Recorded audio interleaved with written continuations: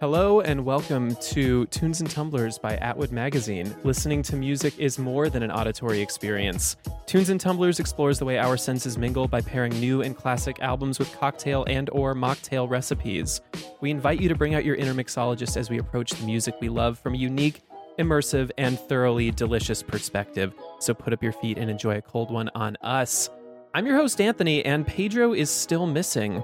We sent out a search party to the abandoned Coachella grounds, but all they were able to find were some rundown art installations, 10 barrels of glitter, and the band 100 Gex have apparently started living off the land. We're hoping Drew intercepted another transmission from our wayward mixologist, but he hasn't said anything in his typical Drew way. Please stay tuned for updates responsibly. Of course, we all know that drinking alone is a sad, sad business, so I found someone to fill the Pedro-sized hole in my heart, although he doesn't quite fit. And he is... Ryan, your music connoisseur. And our guests today are two members of a three-piece indie rock band hailing from Kansas City, Missouri. They got their start playing in their high school talent show and open mic nights in their hometown and quickly blew up thanks to their single, Hands Down, which led to a signing with Harvest Records. And did I mention they were still in high school when that happened? They made their debut on Harvest with their EP, Meeting People is Easy, and first full-length album, This Is It, and went on to selling out shows in Chicago, Austin, New York, Los Angeles, and Minneapolis. They've toured with the likes of Bombay Bicycle Club, Tennis, Hippocampus, and Rainbow Kitten Surprise, as well as taking the stage at Lollapalooza and South by Southwest. Today, they've joined us to talk all about their latest album, Dandelion, released last year to raves from Flaunt and our personal favorite, Atwood Magazine. Tunes and Tumblers fam, please welcome Addie Sartino and Pierce Turcotte to the pod. How long until the novelty wears off? How long until you can't stand me? How long until I say something wrong? How long until I can't stand me? My tree is hanging by a leaf. Oh, what a relief to see I'm not the only thing. Yay. Hi. That was a very central intro. I was not expecting that at all. Oh, it's almost like we do this for a living, right? Yeah. Oh, man. So where are y'all zooming in from today? I think we're both home in Kansas City. Yeah, we're probably like 10 miles apart from each other, but yeah, we're both at home. I say I think as if we weren't together last night. We are both home in Kansas City. Yeah. Oh, man. And after 2 whole years, Ryan and I are still locked down in the suburban hell of Sierra Madre, but hopefully not for much longer. But that's assuming we find the third member of our team, fingers crossed. Yeah, there are no rules in the Midwest, so we're free to roam around as much as we want right now.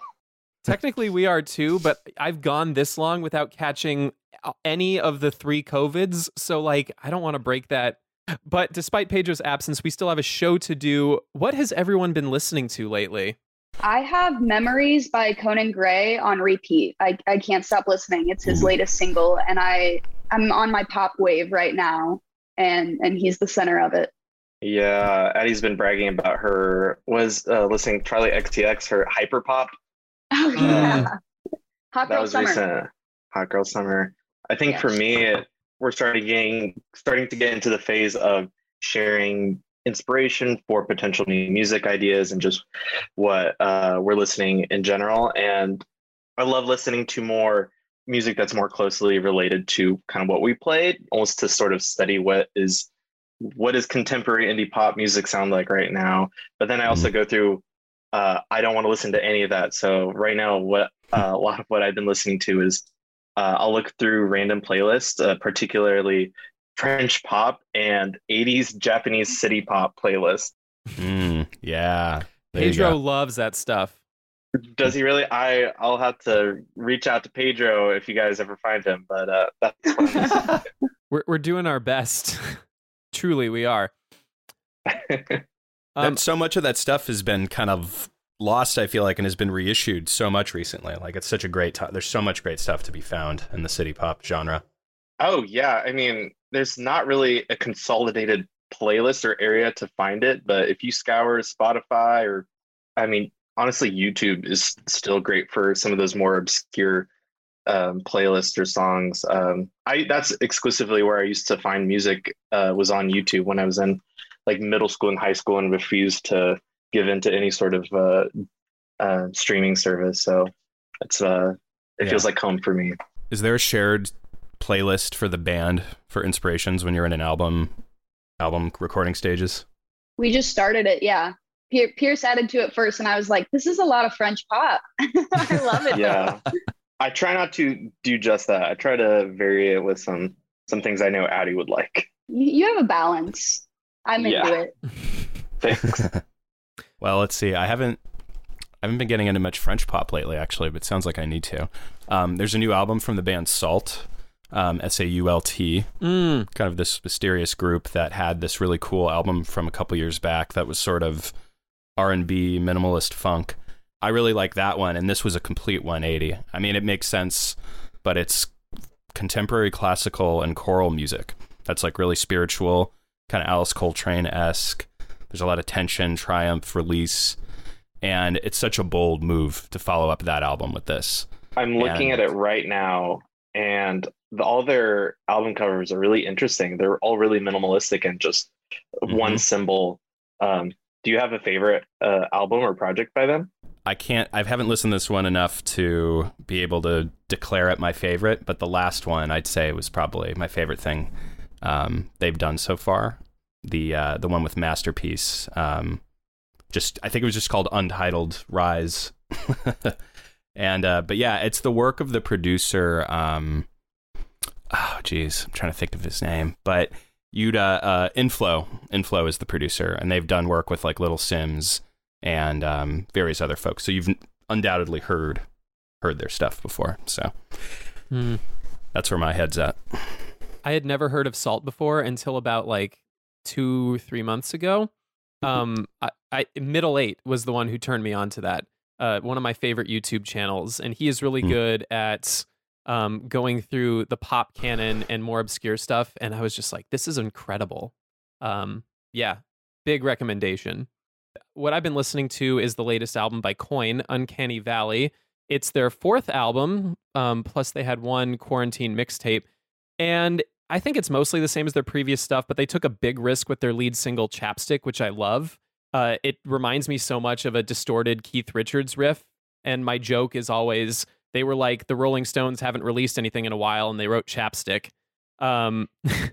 Yeah, and I thought it was fascinating because I was reading reviews about it, and there was this one by Rachel Brodsky and Stereo Gum that absolutely lambasted not just the album, but Coin, calling them the last gasp of 2010s alt pop.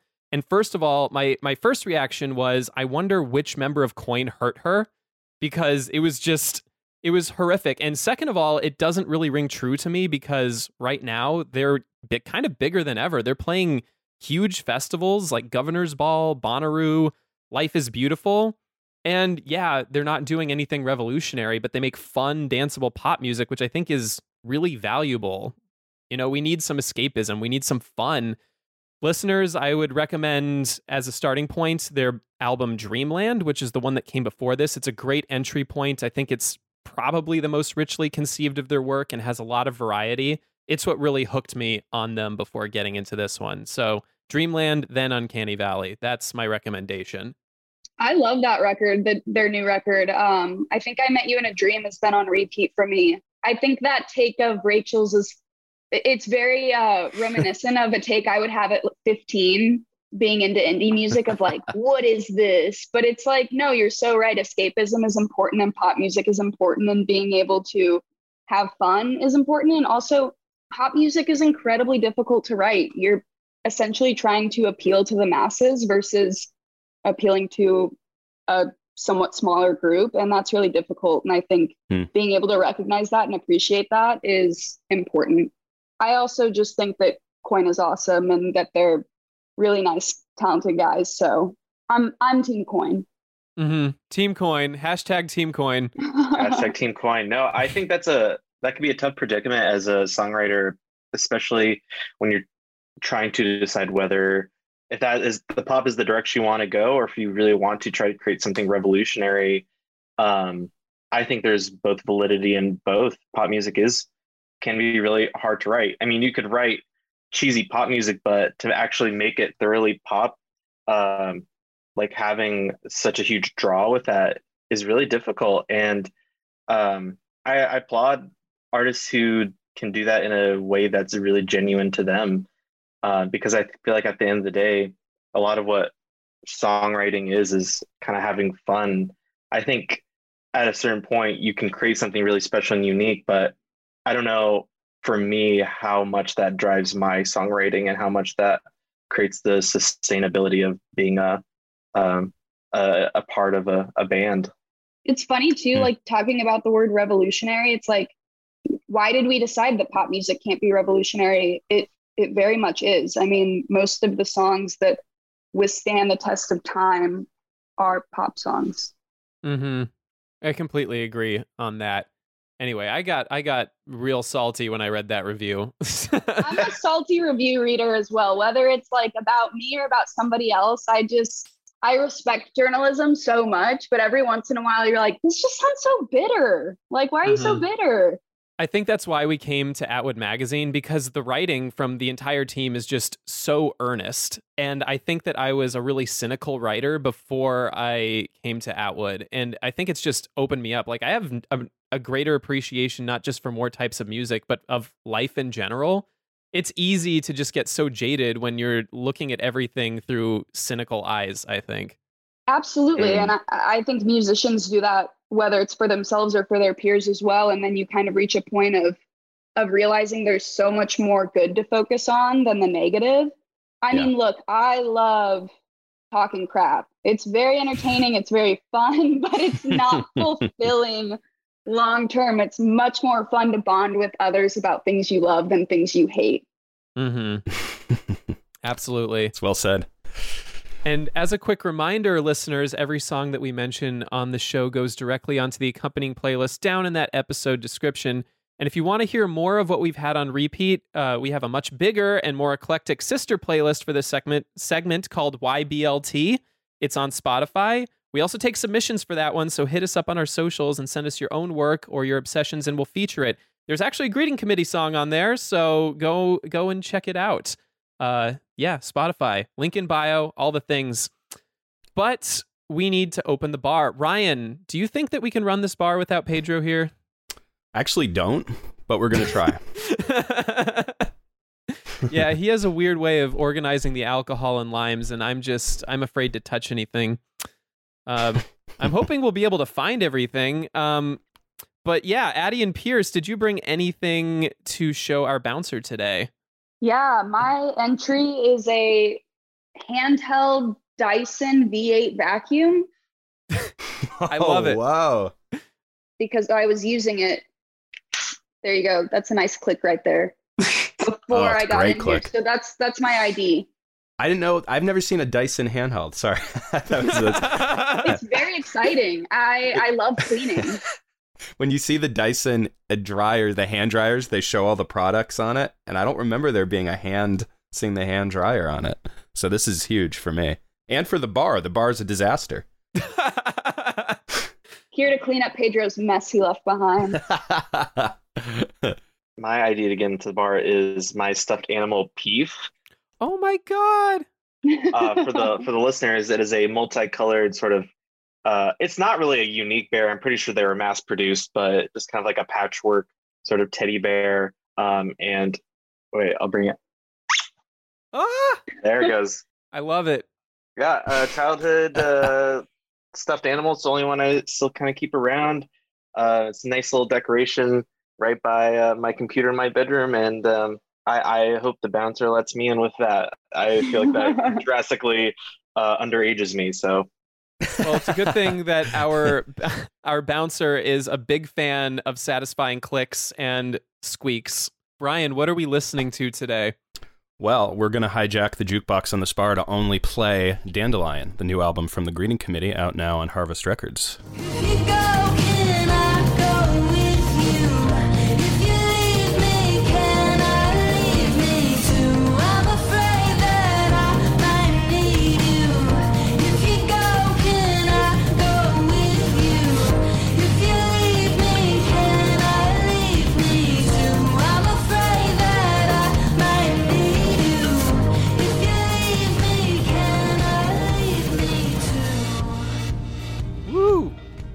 always with the bangers, Ryan.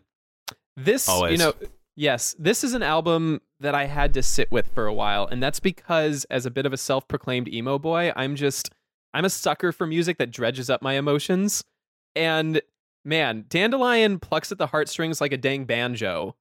It's fun, it's rhythmic, but every few bars you'll get a line like, "You're so perfect until I need you," and "I'm afraid I'll disappear, but it's not like anyone knew I was here." And I'm like, oh my God. Every song in this set is a flashpoint for working through your feelings and insecurities through song, but despite all that, it never feels isolating. This is music that demands to be played in a room with hundreds of other people shouting along, and just for that minute, you don't feel alone anymore. You'll have to excuse me, I just miss Pedro so much. I wish he was here. Speaking of, I think that I have something. The little flasher on the message is beeping. I think Pedro might have gotten through to us. Hold, please. Hello, greeting committee. My name is Pedro. I'm your mixologist. I'm sorry I couldn't be there. I'm still trying to make my way back from Coachella.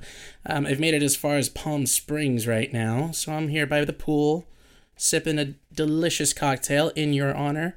And let me break it down for you. So this album's got some heavy themes going on, which is sort of like a contrast to the idea I get when I hear, the word dandelion. So it was interesting to see how it was sort of packaged and what the contents of it actually were. And there's a few things I used to sort of inspire this cocktail. First of all, you guys are from Kansas City. And my favorite track on the album was Make Out. And there's that line, "You're not that girl I miss in Kansas City." So I kind of wanted to use that as a starting point for some inspiration. And there's actually a cocktail I think it's called a horse feather, that's famous in Kansas City. And I kind of started with that as like a base.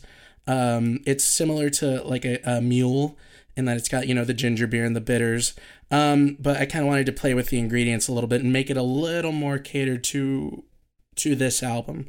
So there's also another line that helped inspire this from Float Away called "Stale rye once an apple's eye." So I kind of want those are just perfect inspiration for flavors I want to use in here. So we're starting with rye whiskey. And as far as the apple's eye, I instead of using bitters in this drink, I kind of I took some inspiration from a previous episode we did where we did a shot with apple cider vinegar and ginger beer, and I was really surprised at how those flavors worked together.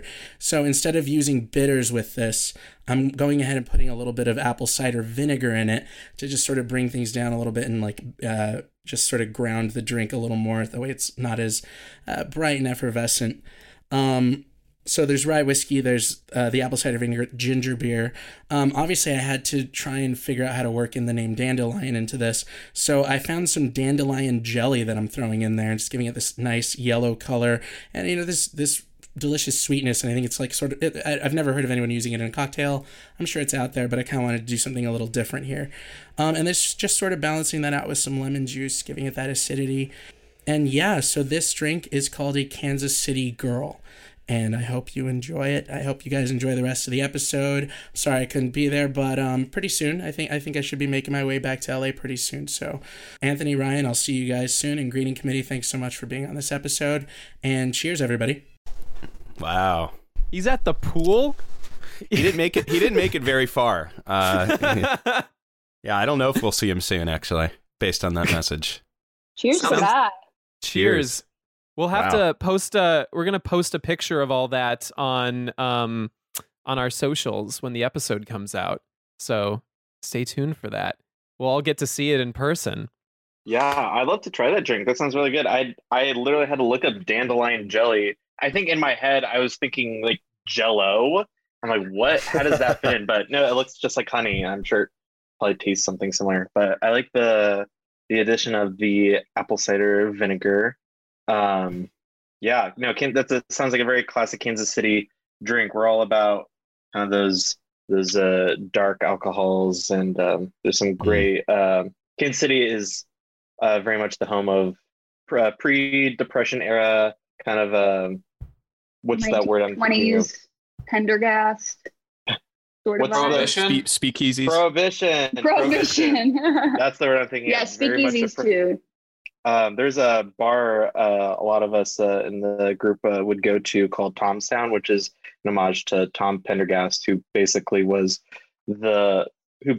ran Kansas City from the mafia and kind of bypassed any sort of like political leadership. So that's where a lot of Prohibition era inspiration in Kansas City, and I'm glad he brought that up in the drink. He's a freaking genius, honestly. Is there a place with sword in the title in Kansas City? I was trying to remember it, like the Swordfish swordsman. Tom's? Swordfish Tom's, yeah.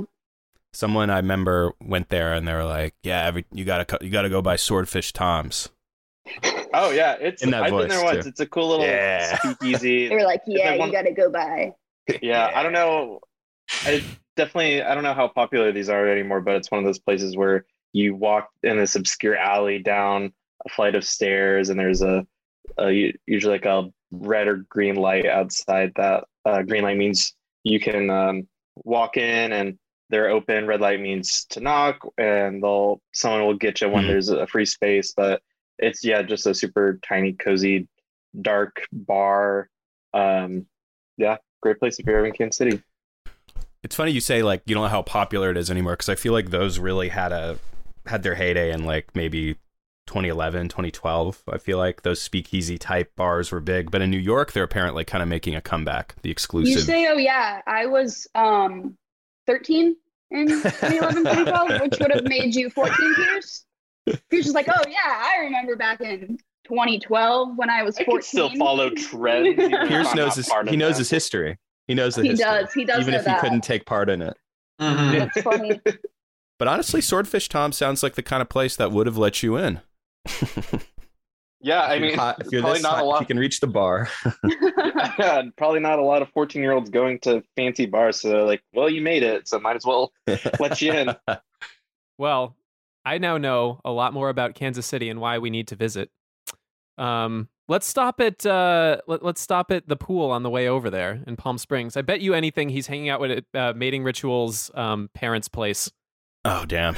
Yeah. Yeah, we interviewed a band named Mating Ritual, and they were in Palm Springs in the pool while they zoomed in with us at their parents' place. That's classy. It was amazing. It was a very wet. Yeah. I like Palm Springs. Very wet interview. Yeah. Yep. It, like the sounds of just water running somehow, like there was a fountain nearby. Lots of bathroom breaks. Yeah, we toured kind of near Palm Springs a few years ago, and we made a deliberate stop in Palm Springs, got an Airbnb to do some writing there. And I think the first night we got there, we stayed at a motel, and it was a really cool motel. But I remember me and probably two of the other guys just sat in the hot tub there. And it's a very classy, almost like 50s-esque sort of motel. A lot of very vibrant colors, but yeah, just sitting in the... Oh, the Saguaro. You stayed at the Saguaro. Possibly. It's like mid-century, but it has like so many colors, right? Ooh, you're probably right. It was a very cool spot. I mean, Palm Springs in general seems very... Mid-century. Mid-century. Yeah, I'm gonna say just to keep the conversation going. No, pull up the email, please, and let's get the receipt. I went on like a mid-century architecture tour that started at the Saguaro, and it was like very sketchy. It was just like some guy pulled up in a minivan and jumped out with like his stack of papers, and he was like, "Come on, guys, let's go." And I'm like, "Are you sure this is the right? This is what we paid $50 a head for?" Those are the best tours. Yep. Always the guy you want to follow, truly. Yeah. Yeah, I will say I don't think it was a Saguaro. We didn't stay at a place nearly as nice, but We're going there next. same vibe. This is just like a one level motel that it seemed like they painted over all the... They never finished all the colors were the layers of paint over the years that were they didn't quite finish covering over. Yeah. Oh, amazing. Well, I would actually like to talk about the album. Cheers, everyone. Cheers. Cheers. I'm going to stop in Kansas City when I'm take my annual trip to Jimmy's Egg in Oklahoma. I'm putting that on my list of places to go then. What's special about Jimmy's egg? Not a lot. Basically, this mug that I got from it. Oh my God, it's a happy little egg. It's they have a number of these. I think it's probably like a chain. I think around that area, but I go to Oklahoma often, and I'm a fan. So, but I haven't spent enough time in Kansas City. And that mug continues that kind of like creepy trend of like a food dressed up like a chef to ostensibly cook others of its kind. That's right. Cannibalistic characters. Yeah. Yes. Like the happy chef pigs out in front of all of the barbecue joints. I'm like, that's unsettling. I'm so glad you're talking about it. Oh yeah, let's talk about the album. No one's talking about this. Yeah. Oh my goodness. So let's back up a little bit, because y'all signed with a record label when you were very young. And how long have you been at this now? Like 7, going on 8 years. And you're still very young. I mean, compared to us. We're both 24 right this second. Oh, children. But yes, but since then you've had 2 albums, 2 EPs under your belt, and it seems like you're just in like the depths of your career at this point, despite the fact that, you know, compared to a lot of other bands with your output who are like kind of going on in years, what's it been like to get started as a band so early? I think there's a weird like misconception because we're 24, but we're technically considered an old band because we've been around for 7 or 8 years, which is really contradictory in the way we view the world and in the way that we view ourselves and where we're at in life versus where we're at in our careers. So it's bizarre, and there's a lot of growing up involved in that. I think that our catalog is very much reminiscent of the age we're at when we were writing it. And having that progress on display for everybody to listen to can be intimidating because people attach themselves to songs that I no longer feel attached to myself because they're so old. That doesn't make me upset in any way. I think it's really cool, and it makes me feel very seen and validated and heard. But it is interesting when it comes on and people are like, how do you feel about this song? And I'm like, I feel like that's a 15-year-old girl that I don't really know anymore singing in it. So it's cool, but it's bizarre at the same time. Yeah, I feel like I got that question a couple months ago, and I feel like I'm still trying to process it because I think, first of all, the questions went from, so what's it like being such a young band? And then I feel like there was a quick switch to now it's, what's it like being a band for 8 years? And I feel like there's been a lot of conversations about just, I don't know, how do we look at ourselves, and how do you look at not only us as a business, but interpersonally with like our relationships when you start at such a young age, when I think you all are in it for really like selfless reasons of just like, I really want to create fun music with these people I love being around. And then when you're in it for 8 years, I think there's still a part of it that is that, but I think you have to consider so much more now that I think we are like very much thoroughly adults now, and look at our career, and we can look at it from like a higher perspective, like being able to look back at what it was like. And I think I'm still trying to process a lot of it. It's definitely I wish I had like more wisdom in hindsight of like what music that we created and how I relate to it, how other people relate to it. It's just I think it's just a very interesting journey. Something that I'm still trying to figure out how I connect to all of it. Well, it's such the nature of the timelines with album cycles and such are so psychologically fucked up in a lot of ways. Because like you said, like you were doing this album in the past, even something you just recorded and are like doing interviews about can feel so distant. And meanwhile, you're making the playlist for a new album and processing new ideas, and then you go and then talk about this thing. It's wild. I can only imagine the. Yeah, Dandelion came out at the end of September, so it's not even it's like 7 months old. But that's like, oh, snap, get on with it, like move on. Even though it's only existed in the world for less than a year. It's very bizarre for sure. Yeah, and even probably the concept of a band name too. When somebody asks you about a band name that you formed 8 years ago, like thinking of that name always seemed like, as someone who was in bands, I remember thinking that would be such a hard idea to hold on to the concept of a name because it shifts so much in how you relate to it over the years. So, yeah. Anyway, all that to say, I get it. It's odd.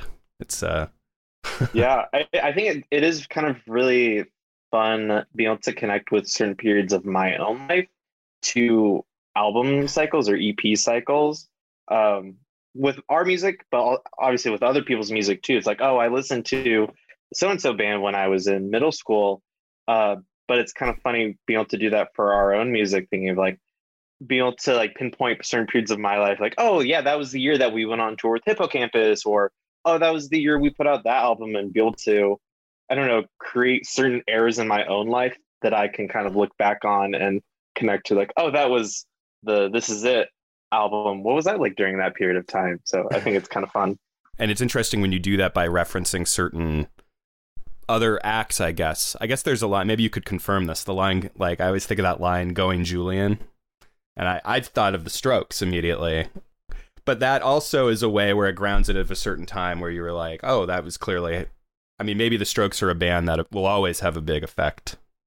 But they'll always have a big effect on me, but that line specifically, going all Julian, getting kind of cruel with it, in the way of like, I think Julian Casablancas is a bit apathetic in his delivery in vocals and lyrics, and I love that so much. And there's this like persona that lives inside of me that's very like Julian Casablancas, Matt Healy. Like I always say, I'm getting back in my Matt Healy era, and what I mean by that is just like, I quite literally don't give a fuck about anything. Even though those are two people that clearly give a fuck about a lot, considering they're lyricists and musicians. You can't possibly be that apathetic if you're creating so much and so much beautiful work. But that's kind of how I feel when I think of Julian and Matt Healy. It's so true with Julian. It comes through in his interviews, certainly, like the early ones where he's like fucked up playing Golden Tee at a bar and trying to say how much he cares, but also trying not to care at the same time too. Like it's really fascinating to read those. And then like I always think of Between Love and Hate from Room on Fire. That's such a great, has those moments of coldness that you're talking about. So there's that level of like you talking about those interviews of talking about how much you care, but putting on a different physical appearance to it. There's so much disassociating that has to happen as a musician, I think. And I feel that way on such a small scale of what the Greeting Committee is. So I can't imagine what it feels like to be one of, if not the biggest indie rock band in the world.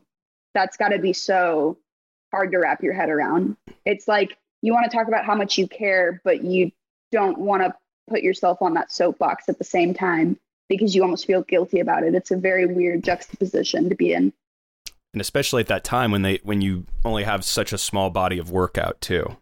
And for them, it's like everyone was hailing them as the return of rock when they were just kind of trying to make the best album they could and being hailed as like the next, Modern Lovers or Television or whatever it was, whatever Enemy was saying. But. And it's interesting to look back on that because I remember reading just this treatise in, I think it was Vulture, where it was like the rise and fall of the Strokes. And this was like back in 2017. So we're pre the latest album that came out that won them a Grammy. And now like The Adults Are Talking is their most streamed song ever. And it's like, they didn't really go away. I think it was just like you were saying, the pressure to be like the biggest band in the world, like being hailed as the biggest band in the world so early, right? Absolutely. I mean, and that's so funny too, the titles that come out, the rise and fall. It's like, how about just like ebbing and flowing like every other possibility of growth in life? It's so black and white all the time. As if nothing changes and everything ends. Like that's not true. Everything just keeps moving. Hey, the end has no end, in the words of Julian. That's what it is. That's the music journalist brain, though, of like, or like someone working in the industry. I feel like a little bit too of like, oh yeah, what happened to them when they've been creating this whole time? Oh yeah, what happened to them? You hear that a lot with people, or like, And it's like, just because you're on to the next thing doesn't mean fans or people have necessarily moved on. And it's easy to get trapped into that carousel. Well, everything is so catastrophic. Everything all the time. I mean, I feel that way. Like we're trying really hard as individuals to focus on celebrating our wins more, because I don't know if we ever let ourselves have that. It's so quick. We can play the most fun hometown show and have 2,000 people show up, and the next day, we're legitimately having a conversation about what we're doing next. Like, it's so black and white, I guess, back to that, because people do move so fast, and that's okay. But yeah, it doesn't mean that somebody just like completely vanished. I think it's very human to anticipate too, what you're talking about. But also we can get so caught up in like what's been and what's coming next that we forget that the only thing that there really is this. This is it. Right? we are only right here, and we forget to just enjoy what is happening with us and enjoy the album cycle that we're in and the successes that you're having. I wish that everyone could see this Zoom right now, because the nods that Pierce is giving Anthony are just cracking me up. Like, Pierce is like, yeah, I saw that. Like, oh, I heard that. We just need Drew to be narrating all of the facial expressions. Drew, please throw that in. Just like pause to be like, and here is where Pierce started pointing at the screen. The director's commentary of this interview. 2 versions. Be cool if we could do David. Okay, sorry. Go ahead. Oh, no. I was gonna try to reel us back and actually talk about Dandelion. Do it, please. Instead of Julian Casablancas, as much as I'd like to keep talking about him forever. Let's start with the name. I was thinking about Dandelions and about their kind of transformation, because there are 2 points of their life cycle, one where they're a flower and one where we recognize them as the ball of seeds, and that kind of transition. But what were you thinking about when you decided to call the album Dandelion? So I'm normally not a person who wants to use title tracks for my own bodies of work, but the song Dandelion just fits so well with the meaning of the record. And I think the biggest moment of realizing that for me was thinking about how dandelions are actually weeds, and whoever you're talking to, you're going to get either, no, that's not a flower, that's a weed, or someone's just going to optimistically move on and recognize it as a flower. Like, you're getting 2 perspectives, and it's the pessimistic or the optimistic. And I think that I was battling going back and forth so much in my time of grief, because that's really the biggest theme of the record, is the phases of grief. And so I just really resonated with a dandelion depending on what mood I was in that day. I was either looking at myself like an ugly weed or looking at myself like a beautiful flower, and you didn't know what you were going to get. Oh, God, that's so true. That is something people say. God, I'm like thinking about all these like gotcha moments with annoying people. Oh, it's a weed. It's actually a weed. It's like, yeah, thanks. Well, Addie, I know it wasn't just sort of like coincidence, like, oh, there's this beautiful connection with Dandelions and sort of the narrative of this album, but I feel like that all kind of came together with that one lyric that you got from the I don't know if it was a friend or fan's tattoo that kind of I feel like that sort of set in motion the thinking of where the title of the album would go. Correct me if I'm wrong, but that quote is in the song Dandelion, but and that quote is, like a tickety tock, everything stoppered, stopped. And when I was going through my grieving process, because Dandelion is not only a breakup record, but it is definitely oh shit, I'm in my early 20s. Everything that I thought I would be doing, I'm not quite doing, or at least not the way I want to. And so I looked like I got the wind knocked out of me for like an entire year. And a long-term fan of ours had recognized that before I had even made any sort of announcement about the changes in my life, and brought me this, it was on her arm, actually. She wrote it on her arm to share with me from her own grieving process. So that's in the song. Wow. And that's definitely a very prominent quote in my life. But I'm glad you brought it up, Pierce, because I don't think it gets a ton of attention when I'm talking about it elsewhere, and it really should. Wow, that's a really special moment between you and a fan. That kind of plays into a question I wanted to save for the end of the interview, but let's get into it now. And that's, I love this quote of yours, Addie, where you said the goal collectively about Greeting Committee is to make people feel less alone through your music and to have them dance while they cry. And it's kind of what I was feeling when I was listening to this record. It's like, I'm not alone in feeling this way.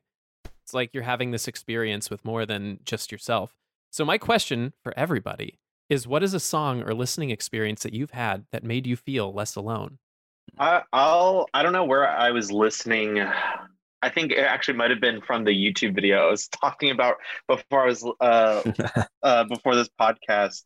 I was watching an interview from one of the actors from Everything Everywhere All at Once, and I think it was just talking about, I won't give any spoilers, but that particular actor is just like his upbringing back into acting after like 20 years away from it, and just sort of like what makes him feel passionate about it. And there are moments in like when I consume music where I'm like, this is a really like beautiful moment, but I forget, and I always have to remind myself how much I actually really love.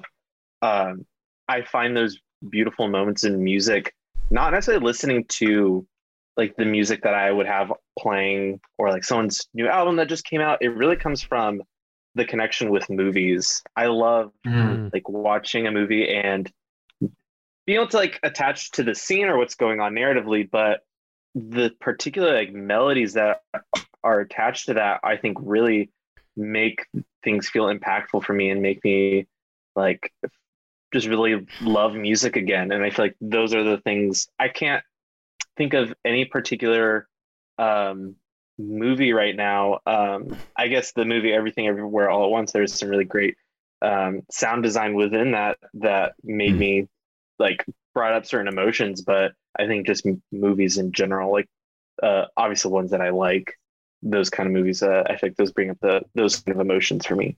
You were watching Perks of Being a Wallflower not that long ago. That movie has such a good soundtrack. I think of like Heroes by David Bowie playing at the end of it. And it's like, having that visual in there helps for sure. Yeah. I think for me, it's there are songs I love, but getting to attach them to moments. Like, I'll never forget, I was lucky enough to see the Killers at Madison Square Garden in 2018, I think. And I never knew a venue that big could feel so small, because I just felt so connected with everybody around me. There's this woman all the way from Australia who is like 35. And at that time I was like 20, I think, maybe. Yeah, I was 20.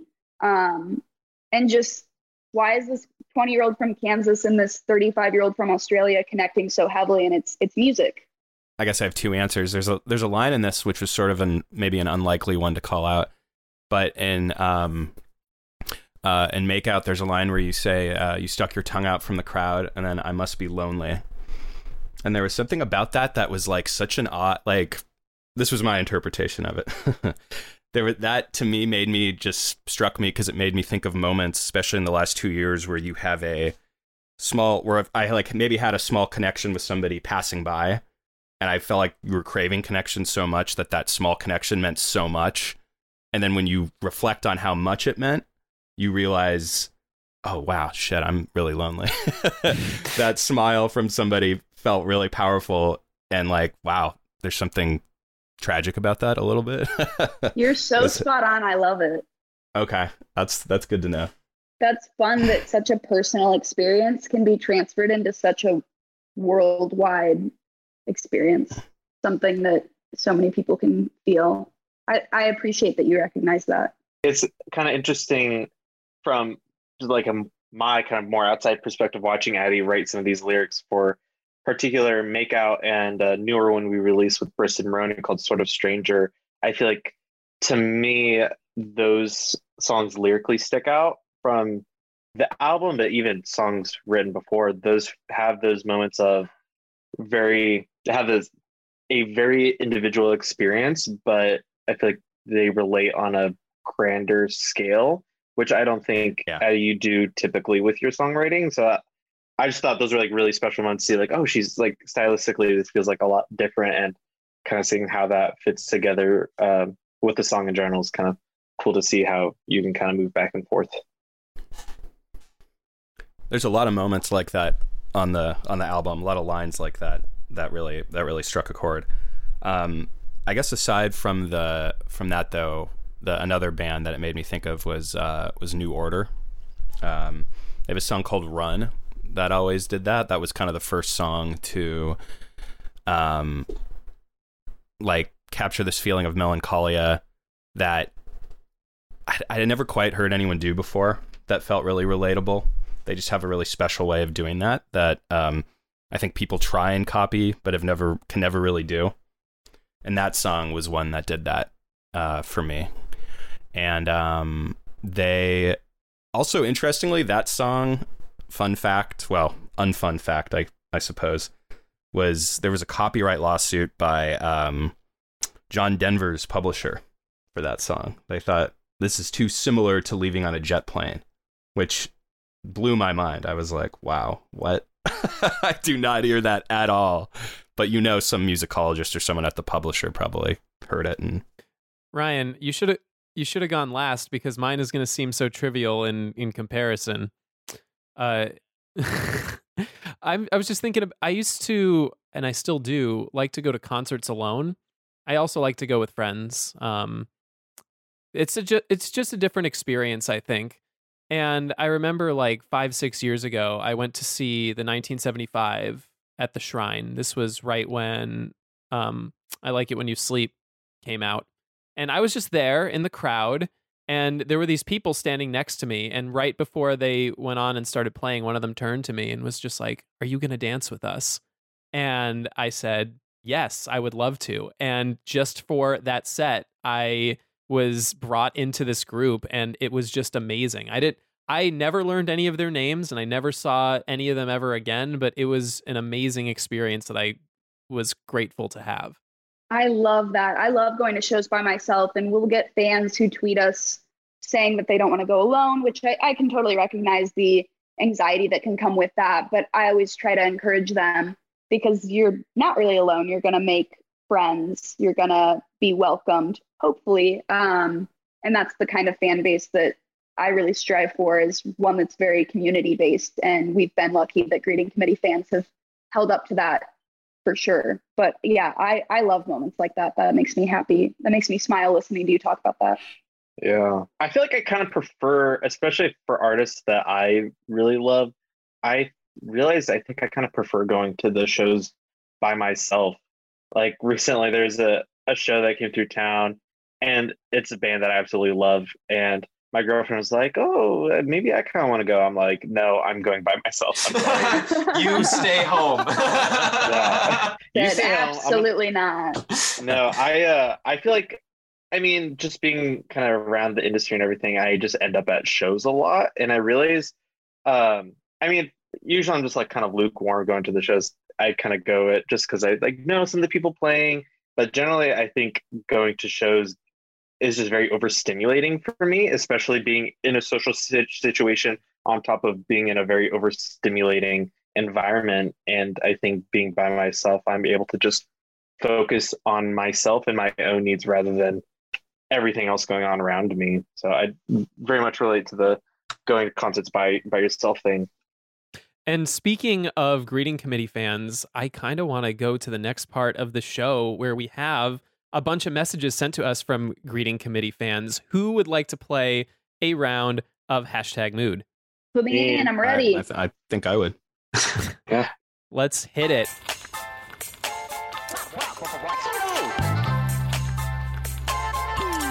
What's your mood? What's your hashtag?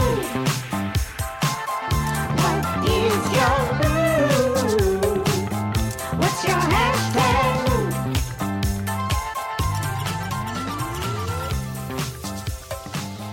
Thank you once again, Jacob Jeffries and Jen C. McGinty, for giving us that amazing #mood theme song. What is #mood, you ask? It's this game we like to play at the end of every show to flex our playlist building skills. What we are going to do is go over to the Tunes and Tumblers inbox, where we have a bunch of messages from Greeting Committee fans. Drew has picked one of them for us to read. Pure and absolute mania. we are going to do a playlist that captures the feeling of all caps, pure and absolute mania. Oh God. Okay. I love that. I love that that's the theme. Are we shouting out songs? Yeah, go for it. Crash by Charlie XCX. Yes. Oh, nice. The band Empath and their album Active Listening, Night on Earth. There's a few, I love that band because they punctuate these really intense, kind of fuzzy, grimy noise pop things with like sounds of nature in between, like these really nice interludes. But when they explode live, it's intense and it does feel like fucking mania. And if you see them live, there's like bubbles blowing on stage. Like I saw them open for, it does feel like a little bit of mania. I don't know if they would describe it that way, but Yeah, I have a song saved on our Addie's and I's playlist for the album for songwriting inspiration. Diamond Eyelids. yeah, what a good title. Yeah, great title. I was gonna say, I think I had to look up the band. I haven't listened to it in a while, but I remember hearing it. I'm like, this is absolutely insane. But it is The Door is Closing by Spirit of the Beehive. Oh. It's just like sonically just like a mess, and I love it. Sonically a mess. Oh man. All right, for mine, I'm choosing a song from the Canadian band Mother Mother. I don't know if you we're getting nods. We're getting nods in the chat. I have been a fan for a long time. I love how chaotic their music sounds and yet just so cohesive. Just the vocal performances are just really like kind of bizarre and punctuated in a weird way that just kind of hooks you. And this song is called Life, and it's from their latest album. And I'm the whole feeling is that like when you get really down, you just have to pump yourself up, and in their typical like wide, crazy-eyed way, it really clicks. And I love the bridge where I'm gonna read you this bridge because I love it and I love listening to it on repeat. It is spoken word, and he says, "Sometimes I hate myself with such intensity I have no choice but to bark back. You are a golden animal. You breathe eternity. You sing the diamond moon blue. You heave the world. You gush the forest. You dream the open fire. You are an extraordinary machine, you sweet, precious dumbass." I love that so much. I do soft snaps, but I don't want to ruin that. I don't want that. You don't want Drew to take it out? That sounds like the treatment to like a Dan Deacon music video. Like the notes of what they want it to look like. That's great. That's great. Yeah, I feel like we could do so many more, but throw in a couple more. What are we gonna do for this? Do you have any more, Addie? Haunted by, it's either Laura Les or Laura Lay. It was a song on the latest season of Euphoria, and Euphoria just has such a great soundtrack, so I Shazammed it instantly, and it's very chaotic, and I love that. That's a great shout. I Know the End by Phoebe Bridgers. That one's pretty chaotic at the end. She just screams. It's great. And then there's like that claustrophobic breathing at the end too, where it's like, yeah. It like made me so uncomfortable when I heard that. Yeah. I think my last contribution was a Black MIDI live performance. That was mania. I went to weekend one of Coachella, and they did a set of it technically really impressive, but then at one point they brought in these interpretive dancers wearing all red and then launched into this instrumental cover of Can't Stop by the Chili Peppers. Just didn't identify it, just went into it with all these interpretive dancers, and it truly felt like mania. Like it felt like there's no other word really to describe it. It was madness, but in a great way. My last one is by former guest of the pod, Luna Ora. It's off of her new EP. It's called Chaos, and it's exactly what it sounds like. She is just heavy, distorted guitar and just shouting in this kind of like bubblegum voice, but it all like comes together really cohesively. She loves kind of like dark camp, and just go check her out. All of her stuff is great. but the song Chaos is chaos, and I love it. This is a great playlist. I know. I'm excited to listen to this. Well, listeners, do you have a mood of your own? Leave us a message by calling or texting the Tunes and Tumblers hotline at 626-604-6477 or drop into our DMs on Instagram. We guarantee that no matter what you're going through, we charge less than your therapist. And unfortunately, it's that time. The bar is closing up. We use that Dyson to clean up a little bit, so hopefully when Pedro gets home from Palm Springs, he doesn't think that we completely destroyed the place. But before we go, do you have any lingering thoughts, Addie Pierce, any plugs that you'd like to give our listeners? We have a deluxe album coming out that we've already started releasing music for. So Sort of Stranger with our friend Briston Maroney came out, and a fun Tune Yards remix of our song How Long. And there's more to come. That's my plug I've got. Mm-hmm. Other than that, I've just had the best time ever drinking at this imaginary bar with y'all. Thank you. Well, we appreciate you coming on. Thanks for being here. Thanks. Who's going to call my Uber home? And We'll thank do an you Uber all. pool. Yes, Uber pool for all of us. Uber pool to the Palm Springs pool. Either. And thank you all for listening to Tunes and Tumblers. Tunes and Tumblers is an Atwood Magazine podcast and a member of the Pantheon Podcast Network. Be sure to follow us on every platform. Also, please rate and subscribe to us wherever you get your podcasts. It helps us out a ton. And if you go into the episode description and scroll to the very bottom, you'll find a link where you can support us directly. Every dollar goes to keeping the lights on and getting supplies to make these delicious drinks. Tunes and Tumblers was produced, as always, by Drew Franzblau. Our theme song is by New Girlfriend. Our hashtag mood jingle comes to us from Jacob Jeffries and Jesse McGinty. And until next time, cheers! Cheers.